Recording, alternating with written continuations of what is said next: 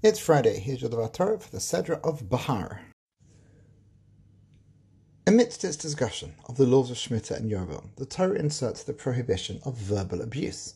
What's the connection? Says Rav Moshe Feinstein something beautiful. The section dealing with Yovel addresses situations in which one has come upon financial challenges that compel him to even sell his estate or, God forbid, sell himself into slavery.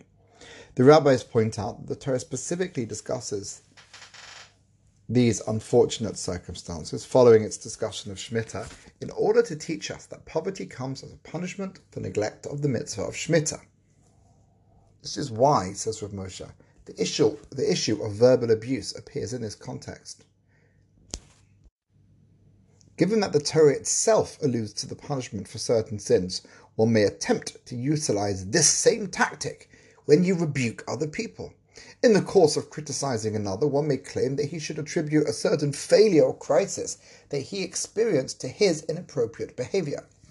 Now, however sincere the motives behind such comments may be, says Rav Moshe, this type of rebuke falls under the category of ona'as devarim, verbal abuse, and is forbidden outright by the Torah. If this interpretation is correct, then the primary instance of verbal abuse addressed by the Torah is one of rebuke, a situation where one seeks to offer constructive criticism to somebody else.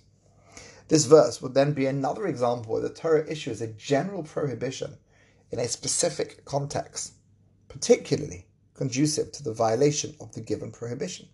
For example, the Torah presents the prohibition of hitting another person specifically in the context of a criminal sentenced to be lashed. The court representative is forbidden to issue even a single extra whip. And from here we learn the general law, we mustn't hit others. Similarly, the Torah here addresses the situation of rebuke. Itself, not only a noble cause, but it's a mitzvah. We have to rebuke, we have to guide people back to the path of Torah.